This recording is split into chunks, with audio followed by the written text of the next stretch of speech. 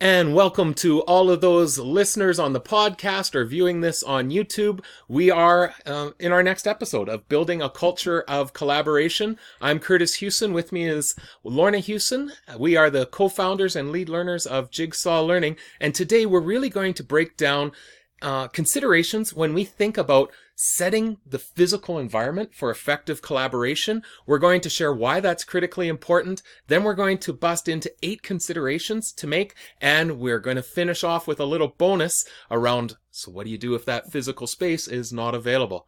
Thanks for joining, and here we go. We all understand the positive impact and drive that comes from being a part of an effective team. When teams are less than effective, lack of productivity, frustration, and disengagement take over. Intentional and purposeful focus on building a culture of collaboration is the secret for leaders striving to make a difference. In building a culture of collaboration, Curtis and Lorna Hewson will share simple tips, ideas, and strategies to take your organization's collaborative efforts to the next level. So when we think about teams coming together for effective collaboration, we know that it's not just the structures and processes that we put in place, but actually the physical environment can play a role too. So with us, our background being teachers, describe for those that are listening what we know as teachers about the importance of what's Reggio Emilia referred to as the third teacher. The physical environment and how it can either support or even negatively impact learning if it's not given clear consideration. Yeah, absolutely. So as a teacher in August, as you prepare for your new group of students, you spend a lot of time getting your classroom ready. And that has a lot to do with the fact that it does have great impact on students coming in, and that environment can influence their learning. So one of the things I think about right away are the posters and the anchor charts that we put up on the wall. Yeah, the visuals that go up to help support the engagement we're trying to have with our students. And making that learning visible for students as they come in. Another thing that teachers look at right away is seating. Yeah. So how do we make best use of the seating arrangements that we have in the classroom that really facilitates both visually, that focal point that you want in the classroom, but as well that opportunity to work in groups and collaborate with one another. So when you think about the collaboration of students, obviously this isn't about how to set up your classroom that we're going here, but there is application for us that when we come together as adults to engage and collaborate, we can take a lot of that same understanding and really think about how do we set the environment for effective collaboration through things like seating, visual anchors, all of those considerations that can have a really positive impact, or if we're not paying attention, can actually negatively impact. So let's break down 8 considerations that we want to put in place. And let's start with what you talked about around seating. What should we be thinking about in that space when adults are coming together around how they're positioned to engage? Yeah, so I want to start out thinking that, sometimes we don't put enough thought into the seating arrangement or the space that we're coming together to collaborate. And so you might just be choosing any old space. Yeah, well, we see it all the time available. of let's meet in the break room, let's meet in the staff room. Yeah. And sometimes it can lead to people over on a couch over on this side, a chair over here. Sometimes we might have someone with their back to another person. And what you ideally want to be able to consider is if you can at all possibly have people in a circle and that every member of your team is in that circle, not and with behind. eye contact being able to made. But being able to create that, everyone is a part. There's no lead to the table. There's no one who is sitting out behind, but really having that arrangement where we can each see each other, but that everyone has value in that circle. Yeah, well, and I think we're going to come to this as well. I've also seen that half horseshoe or the horseshoe type shape where we do have a focal point that we're all paying attention to that we'll come to in a little bit as well. So the positioning that we set up in the seating matters. Absolutely. And, we've sometimes seen when teams just are looking for a space, and so they set up however they can, and people do end up sitting behind other people.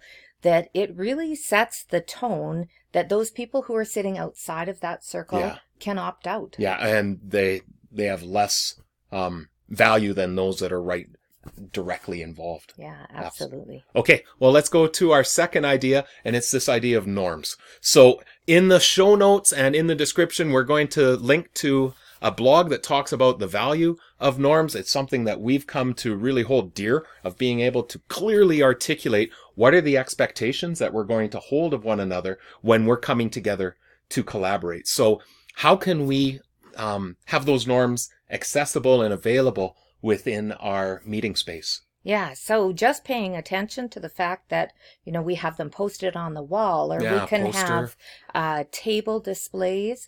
We can even include them on the top of the agenda to make sure that they are visible, and we can reference them easily. So it might be that you just have them as a paper on the table as well, or a tent card.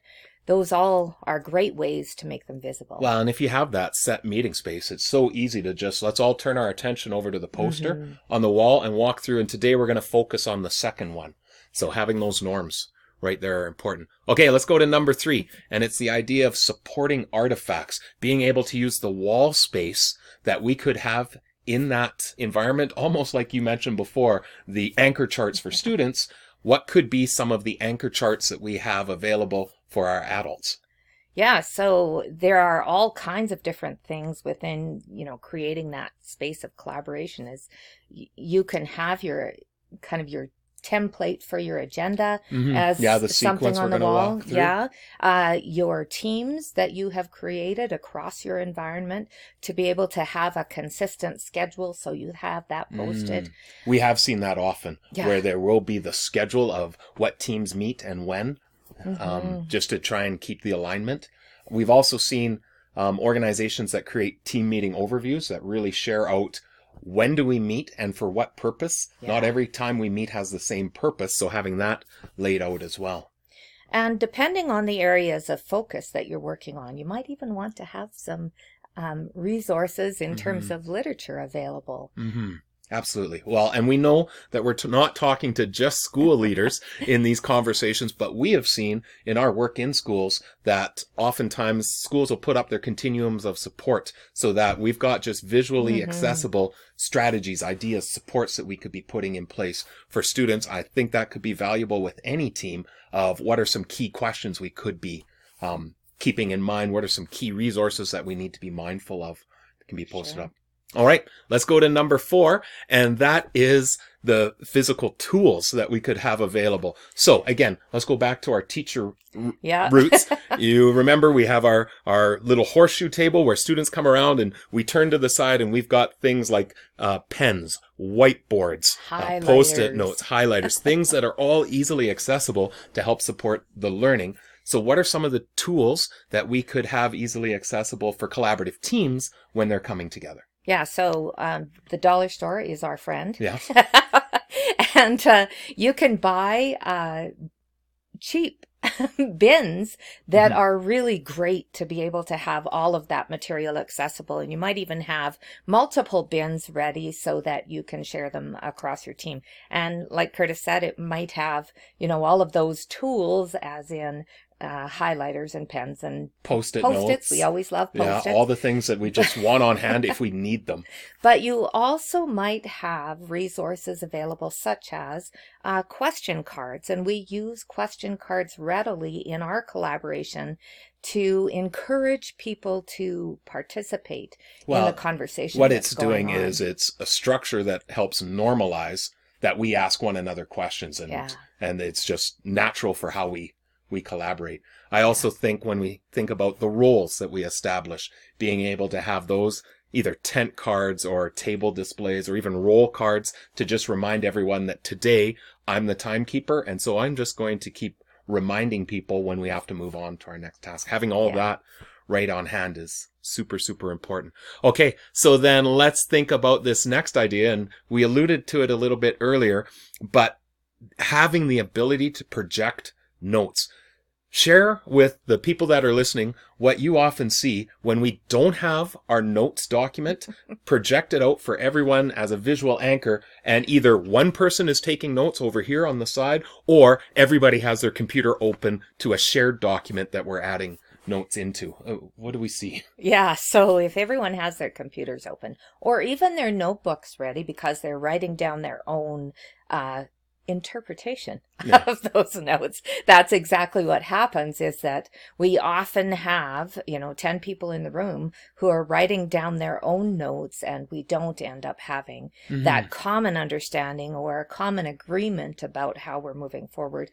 When we have that focal point, then it's a place where everyone is looking, everyone is not maybe intentionally responding to what has being documented, but that they are present and watching what's being documented. Well, and it just helps focus us when there is that focal point that we could be seeing. And when we note, hey, can we add that to the notes? We all know what we're looking at. We also know that sometimes if we don't have those notes there, we may miss something if it's just on one person's device, or if everyone has the document open. It's just so easy to lose some of that attentive listening that we have, where now we don't have a focal point, and I may not be looking at you, I'm at my computer, and we lose some of that intentional connection. Well, and then there's also the availability of, I'm just going to check my email. Yeah, I just saw Bing come on just one moment. Yeah. So, but it is quite beautiful not having to worry about taking notes, that one person is taking them, and I'm going to get copies of it afterwards, so I don't have to worry about that. I don't need my computer open, and I don't need my note. And this is why the roles within the meetings are so important for us as well. Okay, so we're coming down to our last three. Next one is having our goals visually posted and accessible, whether those are overall organizational goals, our mission and vision, just to keep that as a reminder, or individual team goals. What does that look like when we've been working with different organizations? So we want to be able to keep those ever present, because that is the purpose of what we're doing as we come together in collaboration, is that we are working towards our goals. And to be able to have them posted, then that becomes that reminder consistently of coming back to those. It allows us to make reference to them in a really easy way, if it's represented in the room, either by posters or, again, on your agenda or on the table. Yeah, and I really like the idea if you can put it up on the wall as a focal point for us once again. And I think it helps remind us that when we collaborate, it's not the ends. It's the means to the end. We're collaborating together because we're trying to achieve these goals that we've established for ourselves for organizational growth and success. And it's easy to lose focus of those goals if you don't have a way to remind everyone about what it is that we are working toward. Absolutely.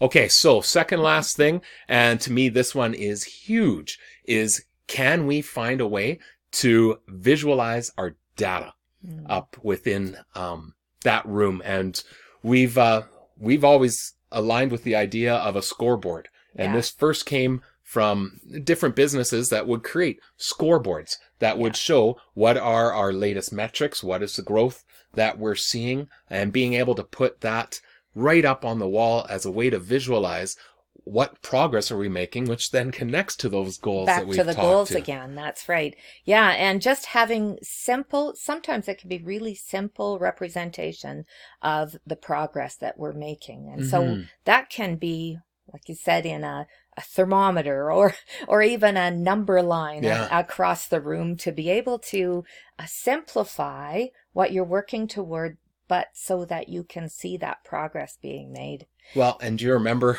the one school that we had worked in where they had that number line put up from 0 to 100, and they could just with simple identifications be able to say, right now we are at 55% of our students achieving what we'd like, and our goal that we're moving towards is this, and then we'll be able to track over the next couple months. Where are they at now? And again, that visual representation is just so incredibly important. We work with a lot of people who do data walls as well.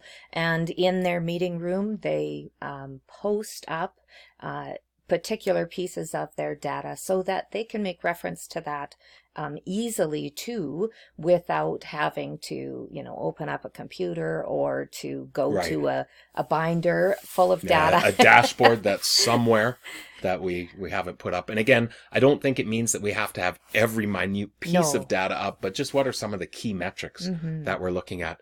All right, so the 8th thing then, and I think this one is critically important as well. What are some ways that you've seen in a physical environment that is set up for effective collaboration for people to be writing notes, taking ideas, just jotting down things as they happen, even documenting when we're in brainstorming sessions? What do we want to see in a physical space to help support that? I love this because it's the whiteboard space. Yeah. You want to be able to have a whiteboard available, but even better and more fun is to be able to have tables. Yeah, we've seen whiteboard tables established that people can just be jotting and those sharing whiteboard ideas. Markers are available. And those are some of the artifacts and tools that we have just setting on the side. Well, we've also seen the whiteboard walls as well. But if those aren't accessible to us, even just simple flip charts. Yeah, absolutely. Or the big sticky paper that you can put up and just having something available for people to be able to jot down ideas if they need to. Yeah. Yeah. Okay, so we do know that we have people listening and viewing right now who are going, well, that'd be really great if we could have a dedicated space for collaboration within our organization. But yeah, we don't have that. We use whatever space we can to come together as teams. So as a little bonus, let's talk about what are some things that we've seen organizations do where they're meeting in different spaces and do not have access to some of this. How do they create some of the conditions that we've talked about, knowing that when we meet, it's going to be in different places throughout our building, or even sometimes online where we don't have that physical space? What have you seen? Absolutely. So the first thing that pops into my head is the cart. We have all of our resources available on a cart, and then that cart is transferable to wherever we need to go. Well, we've also seen it too with just carrying bins. Same kind of thing. All the resources, and then being able to have table displays within that tent cards that for identification of roles. We've seen organizations that have their norms on posters with magnets, so when we get in the room, we just pop it up onto the board, easily accessible. The idea is that you want to make any space available for your collaboration, but have that forethought to think about what do we need ahead of time and have that ready to go so that you're not spending any of your very valuable time trying to find resources. Well, and I think too, just from what we shared right off the bat, is when we're in those spaces, then taking just that 5 minutes beforehand and thinking about how should we physically lay out the table, the chairs, how do we configure this? Do we have our notes projected somewhere? How can we accomplish some of those things when we have ready-made spaces or spaces that we're having to create ad hoc for our collaboration? All right, so we hope this has been valuable for those thinking about how we create space that has positive impact upon our collaborative efforts. In the show notes and the description, we'll also link to a blog that talks about this further with some further ideas, samples, and examples of photos that we've been able to procure from different places that have established some of these physical spaces. And please reach out if you have any questions about this or other things around our collaborative efforts or as well. Send us even better. We'd love to see pictures of what this looks like in your own organization as well. Yeah. So with that, we wish you all the best as you continue to build that culture of collaboration within your organization. Take care, everyone. See you soon. For more on collaborative response, visit jigsawlearning.ca or join the JL Insider to receive access to newly added resources and content. Make sure to follow us on social media. Subscribe to the podcast and the Jigsaw Learning YouTube channel to access past and upcoming episodes. Join us again as we continue to share tips, ideas, and strategies to help you continue to refine your culture of collaboration.